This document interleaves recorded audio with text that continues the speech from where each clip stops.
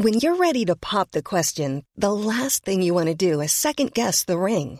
At BlueNile.com, you can design a one-of-a-kind ring with the ease and convenience of shopping online. Choose your diamond and setting. When you find the one, you'll get it delivered right to your door. Go to BlueNile.com and use promo code LISTEN to get $50 off your purchase of $500 or more. That's code LISTEN at BlueNile.com for $50 off your purchase. BlueNile.com, code LISTEN. There's never been a faster or easier way to start your weight loss journey than with PlushCare. PlushCare accepts most insurance plans and gives you online access to board-certified physicians who can prescribe FDA-approved weight loss medications like Wegovy and Zepbound for those who qualify. Take charge of your health and speak with a board-certified physician about a weight loss plan that's right for you. Get started today at plushcare.com/weight loss. That's plushcare.com/weight loss. plushcare.com/weight loss.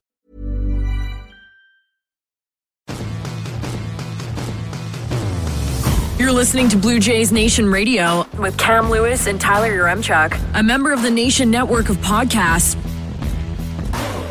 Welcome into episode 2 of Blue Jays Nation Radio. I'm Tyler Yaremchuk. He is Cameron Lewis. Find him on Twitter at Coom. What's your bio right now? Big time dumbass. Yeah, that's fantastic stuff. I also just recently changed my profile photo. Yeah, I did. Do you like it? I do like it. I have questions about it. So what? Did you just go do a photo shoot in a park in a Vlad Guerrero jersey?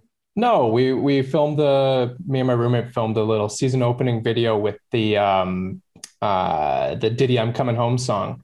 Because you might be too young to remember this because you were born in fucking 2007. Yeah. But the Jays ahead of the 2010 season when they were really bad. I remember they that. made their little intro video. It was I'm Coming Home, and it just shows all the guys at like spring training looking sad. And they're just like, they've forgiven my mistakes. And it's like Aaron Hill and Ricky Romero, Adam Lynn looking emo. And I don't know. And then we just tried to like recreate that. And one of the clips was me hitting a dinger. And then I just took 4 screenshots from it where I thought I looked like a cool guy. Good stuff, Cam. All right. I look like a cool guy? I think you look interesting. What do you mean interesting? What does that mean? I was interested for the backstory and how you just had a bunch of pictures of you in a Vlad Guerrero jersey in what looks like a random rundown Little League field in Toronto. I just wanted to know how that all played out. And also to specify, it's a Vlad Guerrero Senior Montreal Expos jersey. Yes. A Mitchell and Ness jersey. It's cool. Oh, it's authentic. You threw Mitchell also, you said you were going to wear your Tim Lincecum jersey today and you're not wearing it. Oh, you're not wearing your Tim Lincecum jersey? No, I'm wearing my Dodgers jersey. Yeah, the Tim Lincecum jersey is actually in my closet, but I do own one. I'm a big Tim Lincecum fan. Okay, anyways, this opening series for the Toronto Blue Jays, one of the teams in that series was projected or expected to run away with the AL East. The other team was missing arguably their best player or one of their best players. And it'd be pretty hard to tell which team that was just going into that series because the Jays, man, they played unbelievable. I thought that was 3 pretty good games of baseball against, at least to start the season, against a team that, I mean, maybe you'll be fighting with for the rest of the year for the top spot in that division. Yeah, the Yankees are supposed to win the AL East by a healthy margin. It's assumed that many projections have the Yankees being the number 1 team in the American League, not just the East, but the league, and going to the World Series. So it's a big uphill climb for the Blue Jays to win this division. I think most of us expect or hope the Blue Jays will make the playoffs, but I think most of us are realistic and think that will end up being a wild card spot. Yeah. But the Blue Jays this weekend really proved a point. Like, they rolled into Yankee Stadium, took 2 of 3, despite having their second and third best starting pitcher injured. And they went ahead and did that. The winning the Ryu game off the hop. Okay. Yeah, that makes sense. That's your ace. But then coming out in game 3 and winning that game with TJ Zoic, who's your number 8 starter. Yeah. That proves a point. Like, the Blue Jays played very, very well this weekend. And I think they've got Yankee fans spooked. I saw the one tweet that Blue Jays Nation quote tweeted where a guy was just like, this Yankees offense has holes in it there or whatever. And it's just like absolute panic after one weekend. And here we are as Jays fans, absolutely loving it. You mentioned TJ Zoic, 4 innings, just 3 singles allowed, 1 walk, only the 1 strikeout, a guy who pitches to contact. He talked about that a little bit after the game as well. But he came in and I thought he just did a good job of avoiding trouble, if that makes any sense. Like he didn't go in there and really hang anything that the Yankees could just feast on. It was just like a nice clean outing from a guy. Like just keep it simple. Because like you said, he's their 8th starter. He's not a guy who's going to win you a ball game, but he did a great job of not losing them that ball game. Yeah, they did everything right with Zoic here. Like the defense was really on its toes. Like Semien and Bo Bichette had that wicked good double play. I think it was Aaron Judge who grounded into it. And then there was also a huge line drive again off of Judge bats. I think that Semien grabbed at second, some good defense there. And I think also Charlie Montoyo did the smart thing by pulling Zoic after 4. Like I think more often than not, an old school manager would want him to go through 5 so he can get the W. Mm-hmm. But you also you got 4 scoreless innings out of Zoic, and that's all you need. Like they knew who they had in the pen. They knew who was ready. And that was the game plan. Like they didn't bother stretching it. They didn't take a risk. They didn't let, Zoic face DJ LeMahieu or whoever for the 3rd time. They pulled the trigger and they executed the right move. So it was all in all, like just good executed ball game. The other 2 games in this series, like let's go back to opening day here, just while we're recapping things.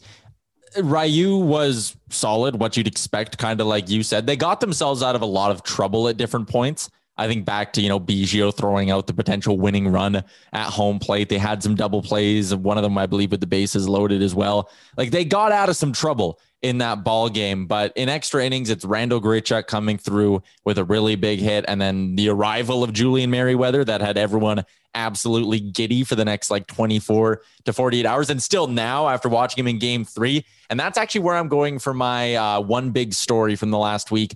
Brought to you by twigandberries.ca. They have a new look website, and I think you should go check it out. They're also having their biggest sale ever right now, up to 80% off their very own brand of nutsack underwear. Twigandberries.ca. Promo code NATION15 gets you 15% off, Cam Lewis. My big story is Julian Merryweather. He looked absolutely unreal in both outings. A guy who was hitting 100 on the gun in game 3, and his changeup's dropping down to like the low 80s. It was just insane. And he's arrived and it looks like he is their closer. Is that fair to say?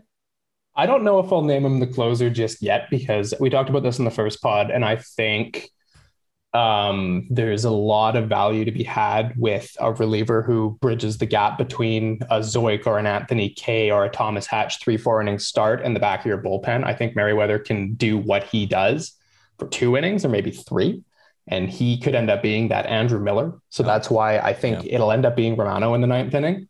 But I mean, I don't know if Merryweather keeps doing that, then maybe you just keep him in the 9th inning role. Like he doesn't seem to be rattled or nervous at all. Like, first game at Yankee Stadium, there's fans in the seats, like they're making noise. It's Yankee Stadium. And he was, ice cold and he just fucked him up. And then again on Sunday, just fucked him up. Like that's sick. He looked unreal. So I mean, if he maintains the 9th inning role, then I'd be into it. My favorite part of his appearance on Sunday was last batter, Gary Sanchez. He rips one past him like 100 miles an hour. And the last pitch of that game, I believe he shook off Alejandro Kirk because he wanted to just blast another fastball right past him. And it's like, man, there's something to be said about the swagger of a closer who can not only throw 100, but he's not afraid of anyone. Gary Sanchez had a good series. Gary Sanchez had a couple of home runs. And Merryweather just did not give a shit. He just reared back and let that thing go. He was my big story here. I think this is a guy I'd be real excited to see what he could look like in like 2 or 3 inning stretches. But no matter what he ends up doing, it's looking like he's going to be a contributor this year. So before I get into my big story, so this is really funny. So on the BJN account, I went and I found an old tweet from Shai Davidi back from 2018 when the Jays traded Donaldson. So he says, GM Ross Atkins says player to be named later in Josh Donaldson deal is set, not contingent at all on JD's health. Described him as, quote, a near-term prospect that will impact our major league team in a significant way. And all the replies are like, such a joke if it's Merryweather, 27-year-old guy in AAA, this and that. And then it turns out that like they're totally right. This guy in a significant way is now impacting the team. And none of us thought this was going to happen. None of us. Nobody. Yeah. It's one of those moments where this front office is just like, that was a hell of a deal. Like they saw something clearly. I don't think maybe you get a little lucky, but I don't think they got overly lucky in this. Like they clearly saw Merriweather as a valuable piece. Yeah, that's their guy too. Like I'm pretty sure Merriweather, he's a bit older. I think he's 29 now. So he would have been drafted in, I'm just pulling him up here. He would have been drafted, 2014. So that's the Shapiro Atkins front office. Like they drafted him.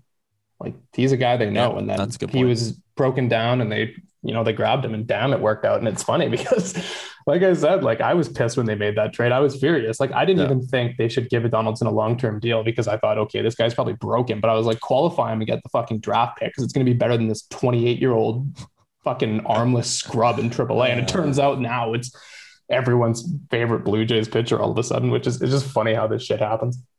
Yeah, it is good going back. I went back and saw that one reply where the guy's like, what the fuck? This is so since someone already has tagged like old takes exposed. That's so good.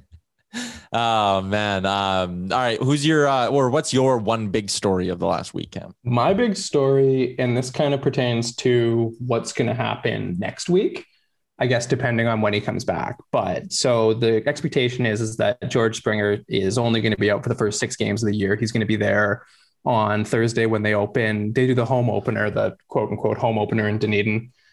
That's the expectation. So who is going to be the odd man out of this lineup when Randall Grichuk has been arguably the team's best hitter thus far? And everybody was ready for Randall Grichuk to spend the entire season on the bench this year. And he is showing very clearly that he doesn't want to spend the season on the bench because he's hitting everything.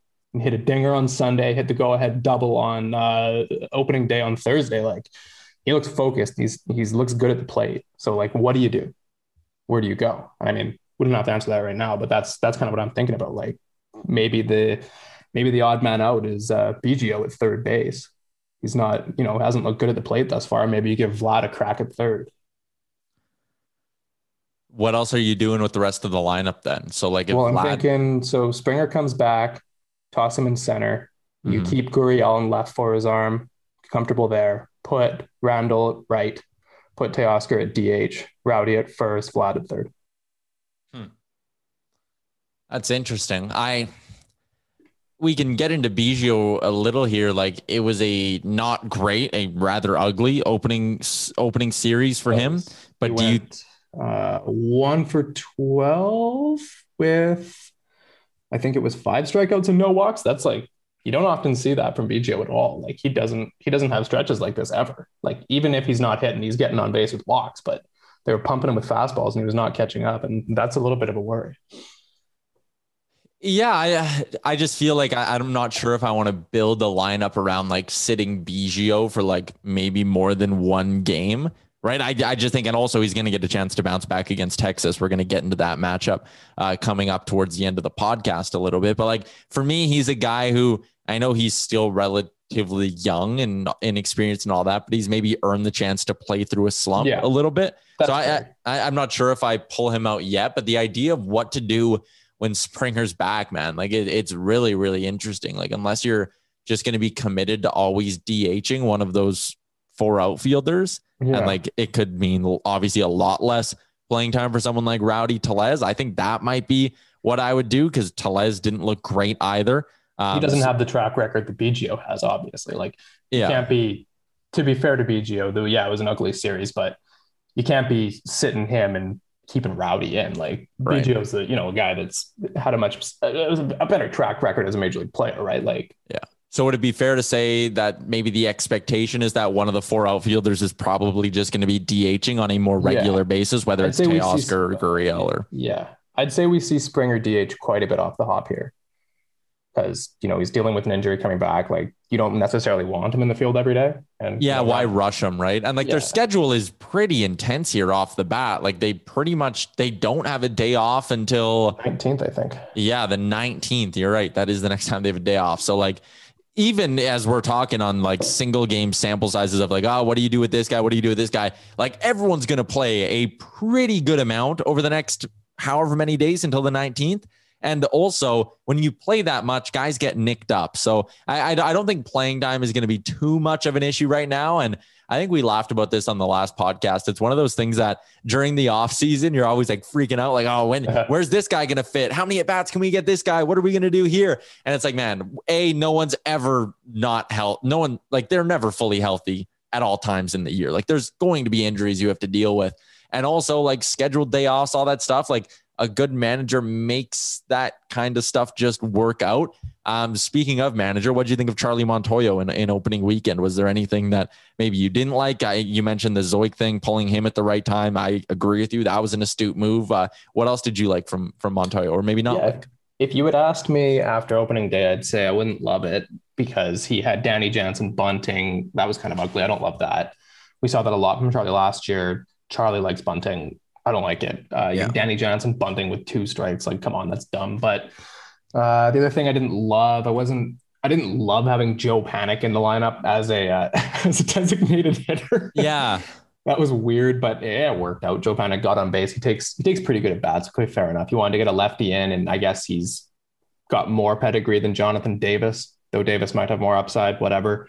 I think Charlie handled the pitchers very well this weekend. Like I said, pulling the trigger with Zoik quickly. Like, I was kind of worried that Charlie would let him go 5 and that it would burn him, but he didn't. So that's great. I thought it was a pretty well managed weekend all around. Like, in the game they lost, like, that wasn't on management at all. That was, just they didn't hit much. The Doleys had a rough go. Stripling had a pretty start. So whatever. Like, I don't know. Can't complain there at all. Yeah, I mean, hard to complain when you win 2 out of 3 at Yankee Stadium. We joked a little bit there about some Yankees fans who are maybe feeling the heat a little bit, even though it's only been 3 games. And I want to dig into that matchup a little bit more. We're going to be joined by Joshua Diemert from Pinstripe Alley now on Blue Jays Nation Radio. But before we get to Josh, you talked about it. They're going into the home opener in Dunedin that's coming up or whatever. That ties in nicely with the launch of our first ever piece of Blue Jays Nation gear. It's available nationgear.ca. It is a project we are teaming up with Viridian Global on. Dome Sweet Dome, Coombsy. It is a good looking shirt. It's available now, $32 Canadian. Basically, support the boys and support the Dome even when the team's not there. Sharp looking shirt available on nationgear.ca. All right, let's get to our guest this week on the podcast. Like I said, it's Joshua Diemert from Pinstripe Alley. Josh, appreciate you giving us some time here after that opening weekend series between the Jays and Yankees. Let's just start your kind of general takeaways from the first 3 games of the season from a Yankees perspective. Yeah, I mean, it's 3 games. I don't really get that worked up about the season until about May. But offense doesn't look good. That's about it. I'm mostly fine with the pitching. The Jays have a really great lineup, and I think they scored 9 runs in 3 games. So if you can hold a team like that to that kind of offense, that's really good news. But boy, the offense looks pretty sleepy, and everybody is healthy. Judge is in there. Stanton wasn't in today, but he was in the previous 2 days. DJ's in there. So the offense is going to wake up. It's just like how long before someone gets hurt, or how long before, something goes wrong, and then you don't have that full offense anymore, and whatever. So what are you looking for then in terms of a turnaround? Like, is this a group, like you mentioned it, like no point getting upset about the first 3 games of the season, but like, could you see this becoming a long-term issue with the offense? Or do you think this is a group that has the tools and has the ability to just quickly bounce into a run here? Yeah. I mean, I think like I'm loath to be like, look at the names in the lineup, but look at the names in the lineup. It's Aaron Judge and Giancarlo Stanton. And, if there were a couple things that I noticed just very early in the season is I haven't done like a full analysis of the strikeouts and the contact, but that would be the one thing that I worry a little bit about, that the Yankees have had a lot of criticism for having a very strikeout heavy offense. And I am a little bit worried, particularly today. I thought, looks like they're pressing for contact. They are trying really, really hard not to strike out. And if you do that and all you do is hit a weak ground ball to Kevin Biggio, that's not any better than striking out. It's really not. Or if you are Aaron Judge and you hit into a double play, that is objectively worse than striking out. So that would be the one thing that I would be concerned of, is just they feel pressured and they start to really try to do too much at the plate. A guy like Aaron Judge is at his best when he strikes out 200 times a year, as long as he walks 100 times and hits 50 home runs.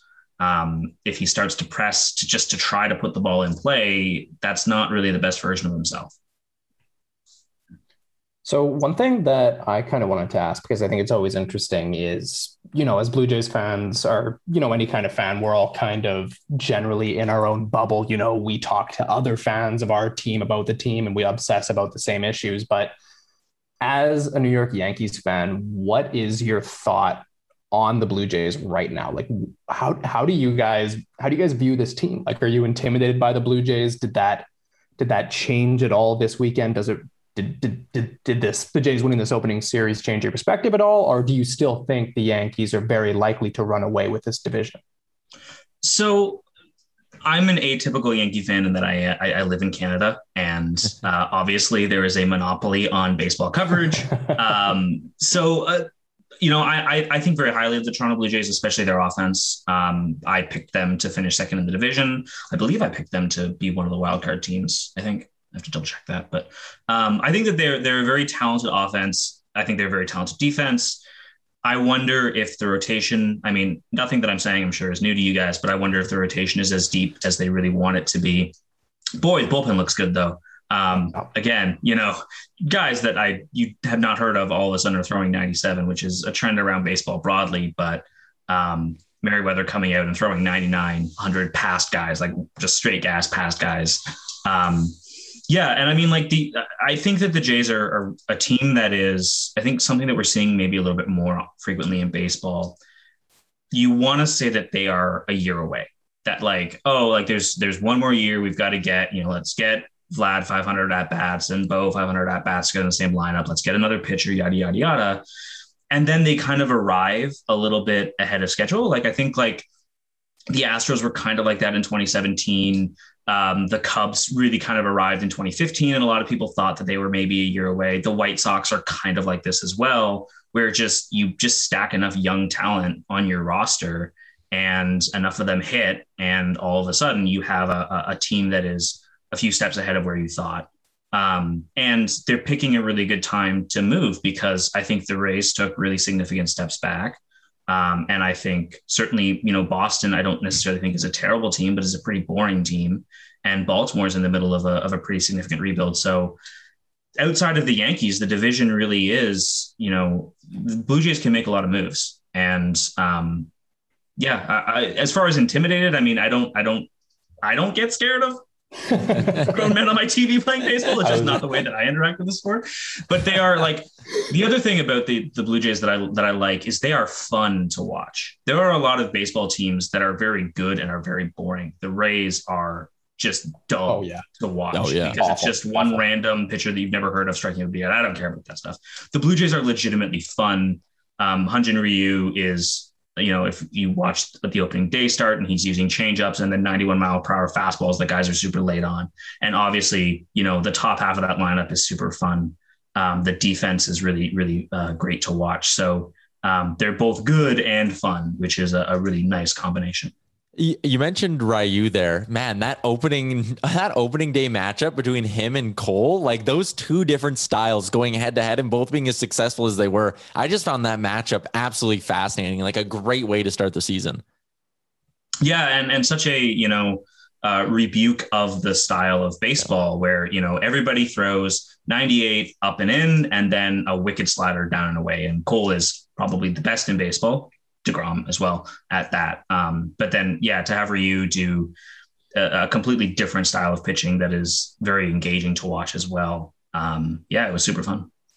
So kind of what I garnered from your answer is that you respect the Blue Jays, you're a Canadian guy, you follow them, you understand kind of what their process is.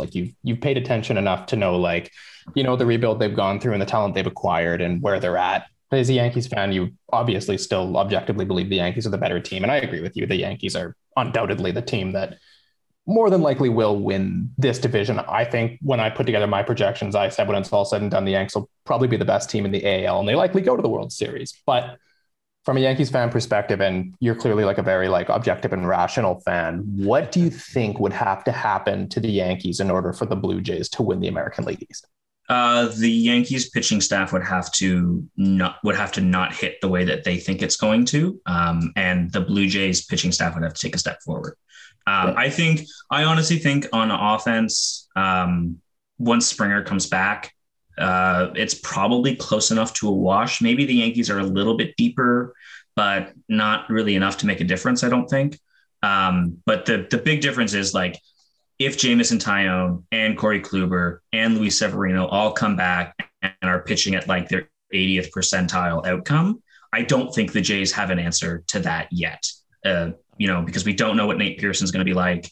And even after Nate Pearson, the rotation still is, Robbie Ray and Ross Stripling. And, just the depth isn't there.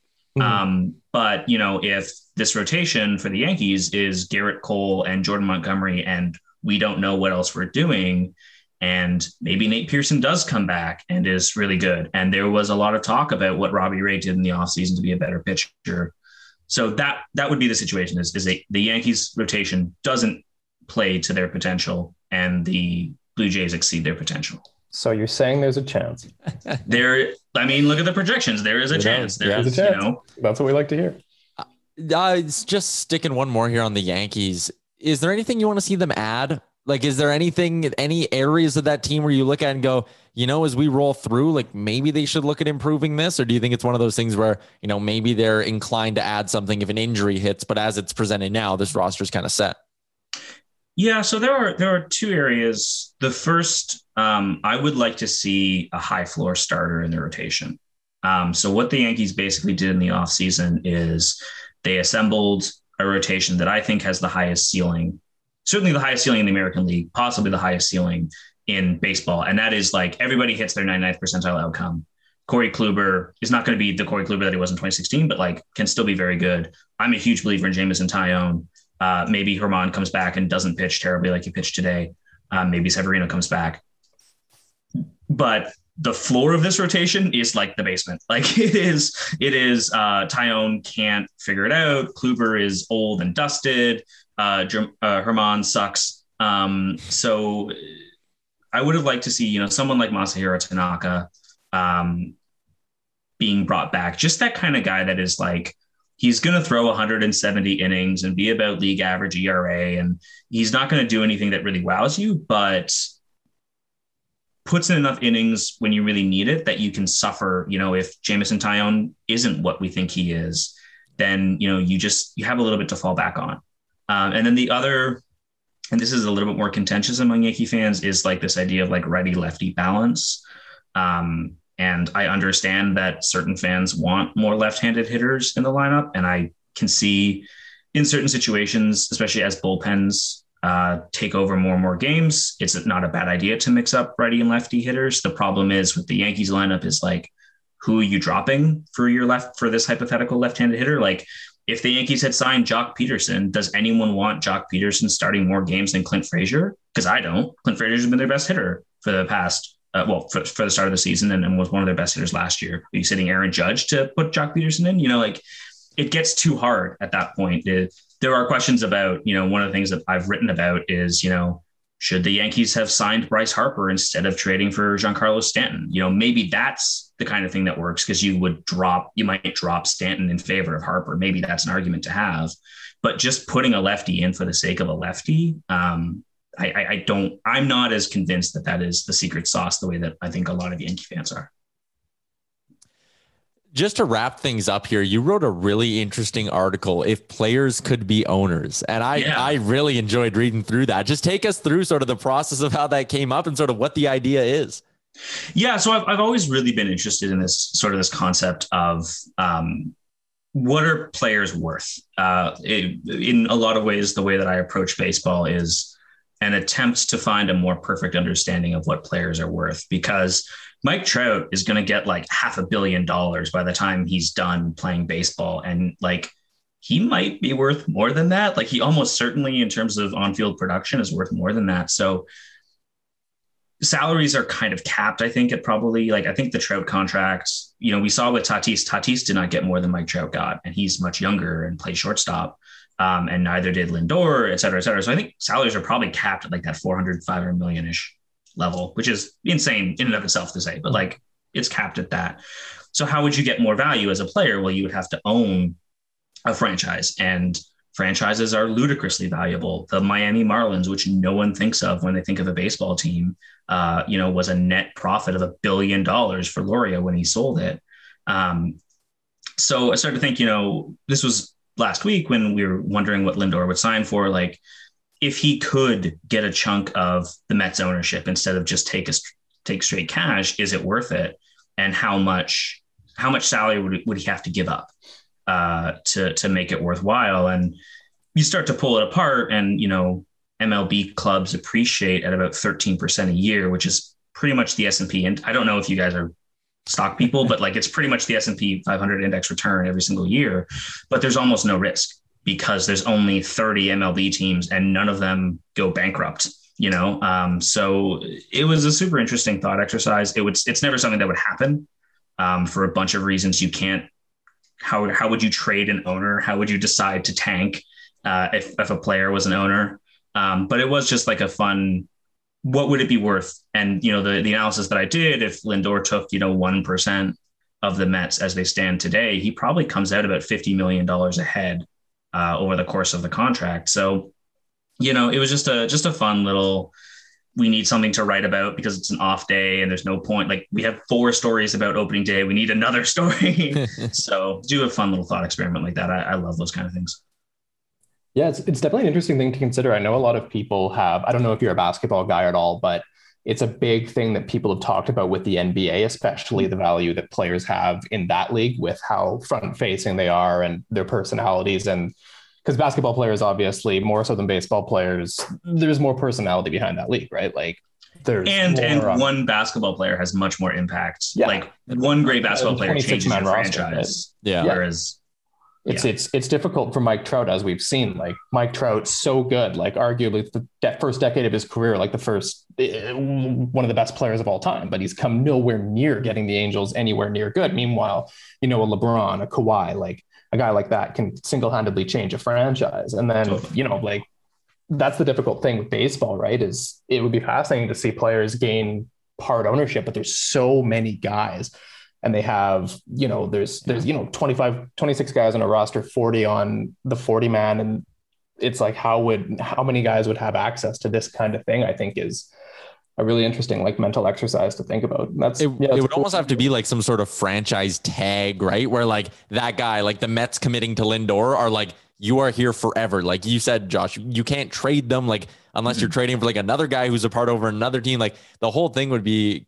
And then do they also have, how far does it go? Like, do they have say then in how the franchise is handled? So if the Blue Jays, for example, were to offer Bo and Vlad the 1% thing, like you suggested, do they then have a say in whether the Blue Jays tear down the Rogers Center and build a new stadium somewhere else in Toronto? Like, are they involved in those discussions, or is it just entirely like a financial thing? And I think it's a really cool thing to think about, honestly. Yeah. And certainly like, it's in the article and it's sort of baked into the assumptions that like the guys who would get this kind of contract are Mike Trout and Bryce Harper. Like Mike Trout is never leaving the Angels. Bryce Harper is never leaving the Phillies. The contracts are built specifically that way. The ownership piece, like as far as like how active an owner you would be, is super interesting. I tend to think like if you own 1%, I don't think that the owners would care about you. So, it would be a very public, like I would imagine it's similar to the way that like Derek Jeter is technically the owner, like technically an owner of the Marlins, but like Bruce Sherman makes all the actual decisions in how the Marlins get run. But yeah, it was just a fascinating way of looking at the game and being like, Francisco Lindor. And again, even after the analysis, I'm a little bit more conservative on Lindor than I think a lot of people are, but like, even after the analysis, Lindor is maybe worth more than 1% of the New York Mets. So yeah, just a fun way of looking at what players are worth. Could you imagine the Steinbrenner family giving up any part ownership to any really good players, or would that just be a... No, although like I was in feedback that I got in the article, a lot of people said it would have made sense for Jeter to have come back and been part owner of the Yankees rather than part owner of the Marlins. I imagine that number one, it was way too expensive for him to do that. And number two, he kind of wanted to go do his own thing. And I think by the end of it, he was pretty tired of being Mr. Yankee. But yeah, the nice thing is like you get a very nice public facing figure for the organization. Like it's not quite the same, but Albert Pujols has like a 10-year personal services contract when he retires that like the Angels pay him $1 million a year just to be like the elder statesman of the LA Angels. So like you kind of get that. And if it's a player like Jeter that has, a particular positive vibe for the fan base, it's probably worth it. Mm-hmm. Really good stuff. Josh, really appreciate your time today, man. Thanks for doing this. We'll catch up again down the road. Yeah. Thanks for having me, guys. Perfect. Thanks for doing that, man. Really appreciate it. Have a good one. Yeah. Can you actually, when you cut the episode, do you want to email me a link and I will make sure it gets posted on our site? Yeah, that'd be really good stuff. I'll make sure I send you the link, man. Cool. Awesome. Okay. Cool. Thanks, guys. There you go. That is Joshua Diemert from Pinstripe Alley. Good to get a little bit of Yankees perspective in as we head through a regular season where hopefully the Jays and Yankees are 1-2 in the AL East all year. I think that'd be, like Josh said, they're both really or have the potential to be really, really entertaining teams. And I think a playoff race or a divisional race between those two teams is just like, as a baseball fan, that'd just be a ton of fun to watch. Yeah, he certainly knows his stuff, and he's a very like level-headed, cool Yankees fan. Like, there's tons of Yankees fans. Hey, there's tons of every kind of fan that get real emotional and get real wacky about stuff. But Josh seems like he's watched a ton of baseball and knows definitely what to expect. He is not letting himself get too excited about 3 games. And look, I'm going to allow myself to get quite excited about 3 games because I'm quite excited about how this weekend series went for the Blue Jays, but. If I was on the other side of that, and I agree with him, you really shouldn't be getting too worked up on these sample sizes. But yeah life's short, so let's get excited about the Blue Jays. And let's keep doing that. Something we're going to be doing throughout the year here, and sort of the last quote unquote segment of the podcast is 3 up, 3 down. 3 good things, 3 bad things from the week that was. I will start with the first up that we have, Cam Lewis, and that is the pitching. We talked about Julian Merryweather, how good he was. We talked about Ryu, how good he was. Zoik was good as well. But I even thought just getting the innings you did from guys like Ryan Borucki was really impressive as well.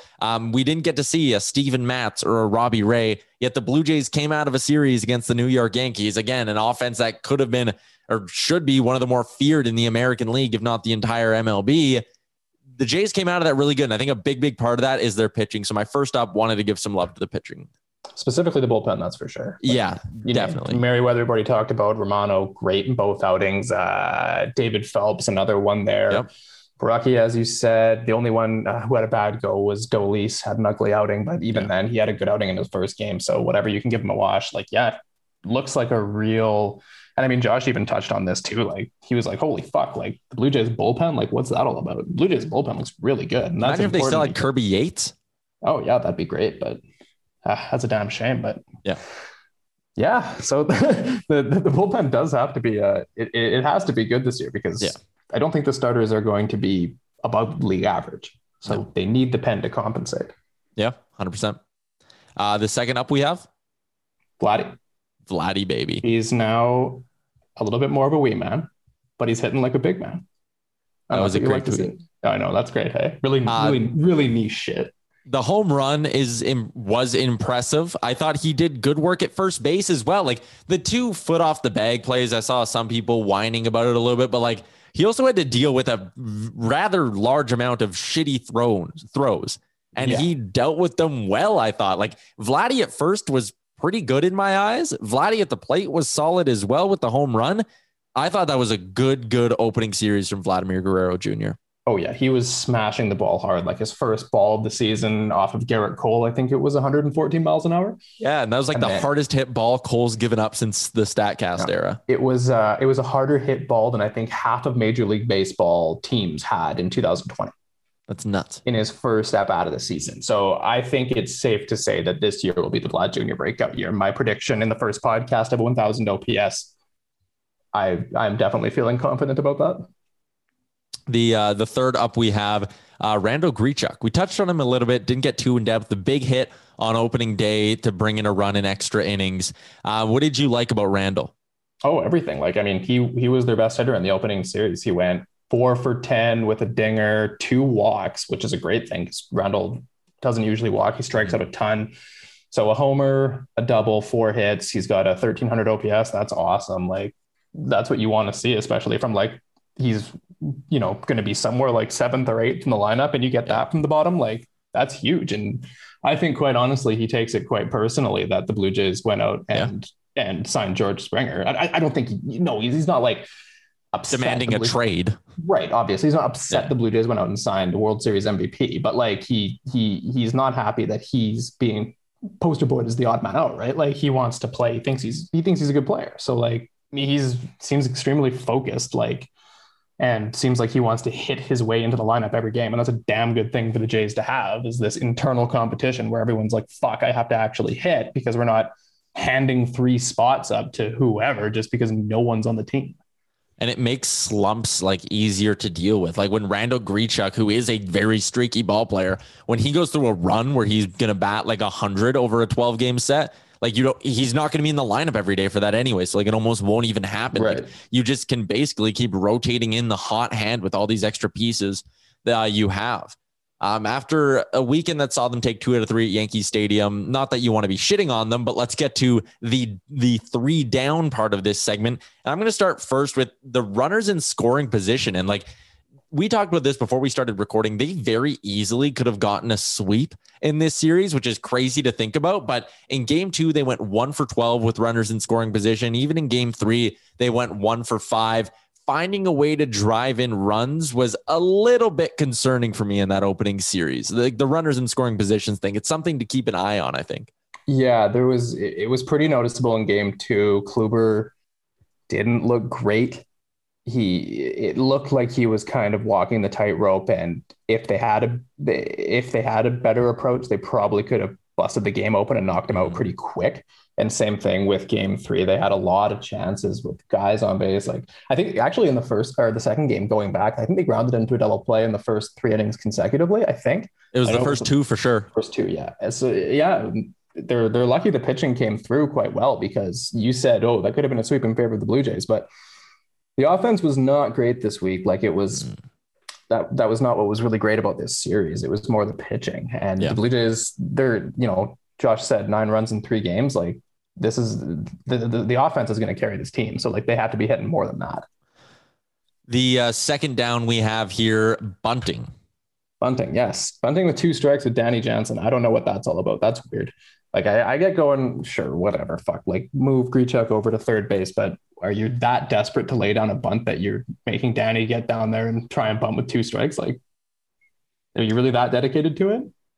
Yeah, like I'm not as anti-bunting as some people. Like, I think I'm a little bit maybe more traditionalist in that aspect. I think there's a place for it. Like, I'm still a guy who runners on first and second, none out. If it's a tight ball game, in my head, I'm always kind of like, it would be nice if it was just second and third and a sac fly scores 1, and then you're left, still with a guy in scoring position. But I do agree, like, with 2 strikes, that I don't like that at all. And when it's a guy like Danny Jansen as well, like, just fucking let him swing, man. Like, a base hit scores that run. Yeah.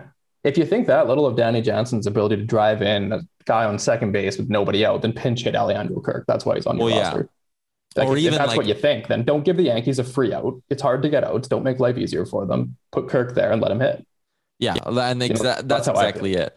And like, I think that was a great point you just made at the end there. Like, if you don't think Danny Jansen can get you a base hit, or at least put the ball to the right side of the infield, never mind get a hit, like, just put it on the ground towards second base and move over the runner, then like, yeah, you summed up perfectly. Why are you even hitting him in that situation? The third down, we'll get to this again quickly. Cavan Biggio, that was not an ideal opening series. No, we're not used to seeing a series at the plate like that from Cavan Biggio. He didn't draw a single walk and struck out, I think it was 5 times. And that's shocking, because usually with him, even if he's not hitting, like, his on-base numbers are always quite good. He compensates for, I wouldn't say he's a great hitter, but he compensates for that by drawing walks, and he was not doing that this time. And that's, it's 3 games. It is what it is. But like, the entire offseason, he was kind of the guy that people were like, like, is he that good? Like, can he handle fastballs? Like, can he? Like, And I guess now there's a bit of an anxiety there. Like, oh, geez, like more ammunition for that argument. Yeah, definitely for those who don't believe that he's anything more than a bench bat or a bench player, not even bad, but like just like your 10th, 11th guy, then that's some ammo for that argument. But again, 3 games, whatever. We're not gonna make overarching blanket statements about a player after 3 games. And he will have a great chance to bounce back here because, as you wrote in our show notes, up next they're off to Texas, and then in all caps you wrote they fucking suck. Not a good team, those Texas Rangers. I was looking through their roster. I'm a pretty big baseball guy, and I looked at a lot of these players and kind of went, "Oh, who? What?" Yeah, like apparently Brock Holt plays for the Rangers now. Apparently Nate Lowe plays for the Rangers now. David Dahl plays for the Rangers now. Charlie Culbertson plays for the Rangers now. This is a weird team. I mean, the only thing you really see here is Joey Gallo, who hits a ton of home runs. Yeah. But otherwise, like, holy. Just like walk Joey Gallo every time and deal with the rest of the lineup. You know who's not playing for the Texas Rangers this week? Isn't it a damning statement that they're that shitty of a team and Rougned Odor still can't crack that roster? That's unbelievable. So Rougned Odor, now 27 years old, is out of baseball. Well, not like fully out of baseball, but he's not on a major league team. Meanwhile, Jose Bautista, when he was that age, was just about to go ahead and hit 54 home runs. I still love like the Rangers fans who think it's like such a sweet ass accomplishment that Odor sucker punched him. And it's like, is that it? Like, you joke about it all the time on Twitter. Like, is that all you have to be proud of? Like, that's the crowning moment of the dude's career is like punching a fucking guy who's being held back. Not even the crowning moment of the guy's career. It's the crowning moment of their fucking franchise history. They've never won a World Series. They've never done anything. Like, the most interesting thing the Texas Rangers have ever done was be the punchline to the joke of the fucking Cardinals winning in 2011 when they dropped the ball and blew all those leads and made David Freese a legend. And then they did the same thing a few years later with Jose Bautista. They had that hilarious meltdown. Like, that's what the Texas Rangers are. They're one of those punching bag ass teams that come in and allow other teams to do amazing things because they're a joke. When Dan Zimborski told us in episode 1 that he thinks they were the worst, that was like instant clip it, get it out on Twitter. Cause like, Jesus, man, Jays fans hate the Rangers, and understandably so. The Jays are going to be going with Matt Rourke and Hyun-Jin Ryu, their ace. Looking at that, like, Tanner Rourke is okay. That one might like take the over in that game, maybe. But like having Matt and Ryu going in the series as well, like all the reason to expect the Jays are going to get 2 out of the 3 wins at least, right? Like they should win this series. Yeah. So game 1, you have Matt. It's kind of an interesting matchup in game 1. You have 2 bounce back candidates. There's Steve Matz and Mike Fontanievich, who's another one. He used to be pretty good. Now he's not. Matt's also used to be pretty good. Now he maybe isn't, but he looked good in spring. I would give the Blue Jays the edge there. But then again, I'm a homer and I saw Matt's pitch in spring training, so I think highly of him. Game 2, I have a hard time assuming they're going to win a Tanner Rourke game. I don't know. Dane Dunning, he's who the Rangers got back in the trade for Lance Lynn this offseason from the White Sox, former first-round pick. He's pretty good. Last year, put up a 3.97 ERA. Goodish young starter. And then the final game, Ryu and Kyle Gibson, that is a mismatch and a half. Like that, the Gibson, I think, allowed, what did he, in the first game, his ERA right now is 135. Just casual. He's struggling. His ERA is 135. Yeah, it's not 1.35. It is 135. His outing consisted of getting 1 out and allowing 5 runs. 3 walks, 1 strikeout, 5 earned runs, 4 hits. That is good. So this is a series where if the Blue Jays do anything less than take 2 out of 3, that is a disappointment. Yeah. Fair enough. All right.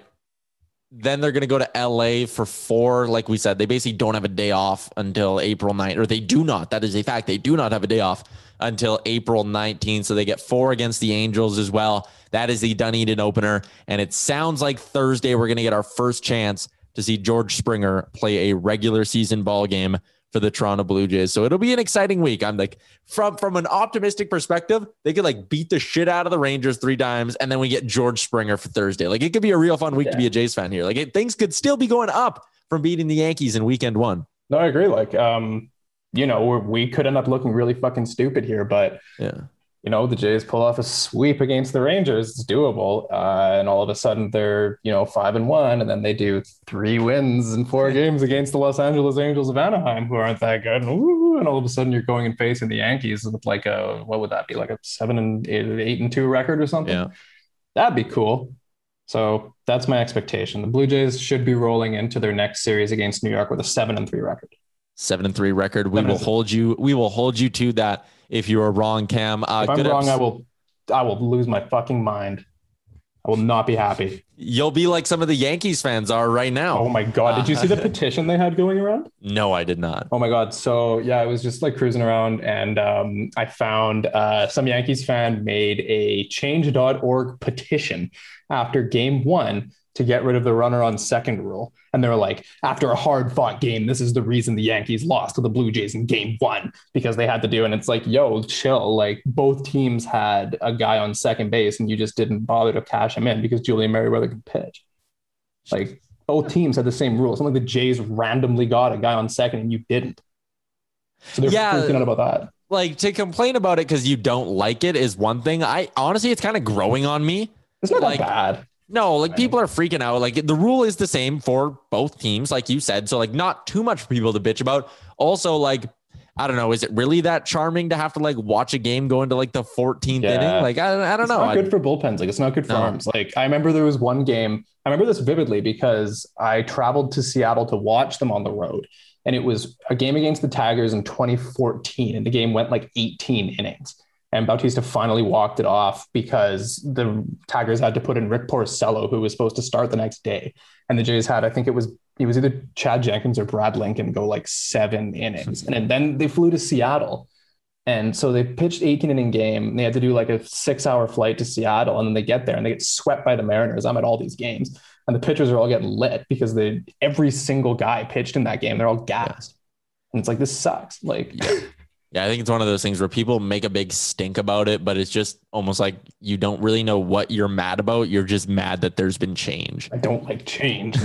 I can understand, like, wait until the 11th inning maybe, but like, yeah, I don't know, whatever. There's plenty more to worry about than trying not to have million-hour games.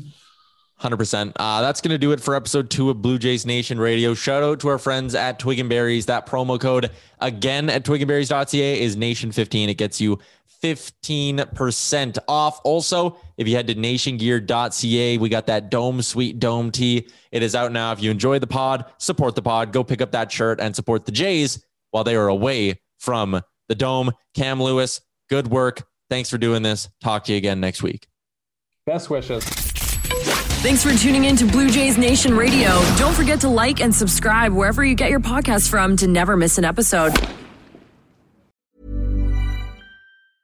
Mom deserves the best, and there's no better place to shop for Mother's Day than Whole Foods Market. They're your destination for unbeatable savings, from premium gifts to show-stopping flowers and irresistible desserts. Start by saving 33% with Prime on all body care and candles. Then get a 15-stem bunch of tulips for just $9.99 each with Prime. Round out Mom's menu with festive rosé, irresistible berry chantilly cake, and more special treats. Come celebrate Mother's Day at Whole Foods Market. A lot can happen in the next 3 years. Like a chatbot may be your new best friend. But what won't change? Needing health insurance. United Healthcare Tri-Term Medical Plans are available for these changing times. Underwritten by Golden Rule Insurance Company, they offer budget-friendly, flexible coverage for people who are in between jobs or missed open enrollment. The plans last nearly 3 years in some states, with access to a nationwide network of doctors and hospitals. So for whatever tomorrow brings, United Healthcare Tri-Term Medical Plans may be for you. Learn more at uh1.com. Mom deserves the best, and there's no better place to shop for Mother's Day than Whole Foods Market. They're your destination for unbeatable savings, from premium gifts to show-stopping flowers and irresistible desserts. Start by saving 33% with Prime on all body care and candles. Then get a 15-stem bunch of tulips for just $9.99 each with Prime. Round out Mom's menu with festive rosé, irresistible berry chantilly cake, and more special treats. Come celebrate Mother's Day at Whole Foods Market. Imagine the softest sheets you've ever felt. Now imagine them getting even softer over time. That's what you'll feel with Boll & Branch's organic cotton sheets. In a recent customer survey, 96% replied that Boll & Branch sheets get softer with every wash. Start getting your best night's sleep in these sheets that get softer and softer for years to come. Try their sheets with a 30-night guarantee. Plus, get 15% off your first order at bollandbranch.com. Code BUTTERY. Exclusions apply. See site for details.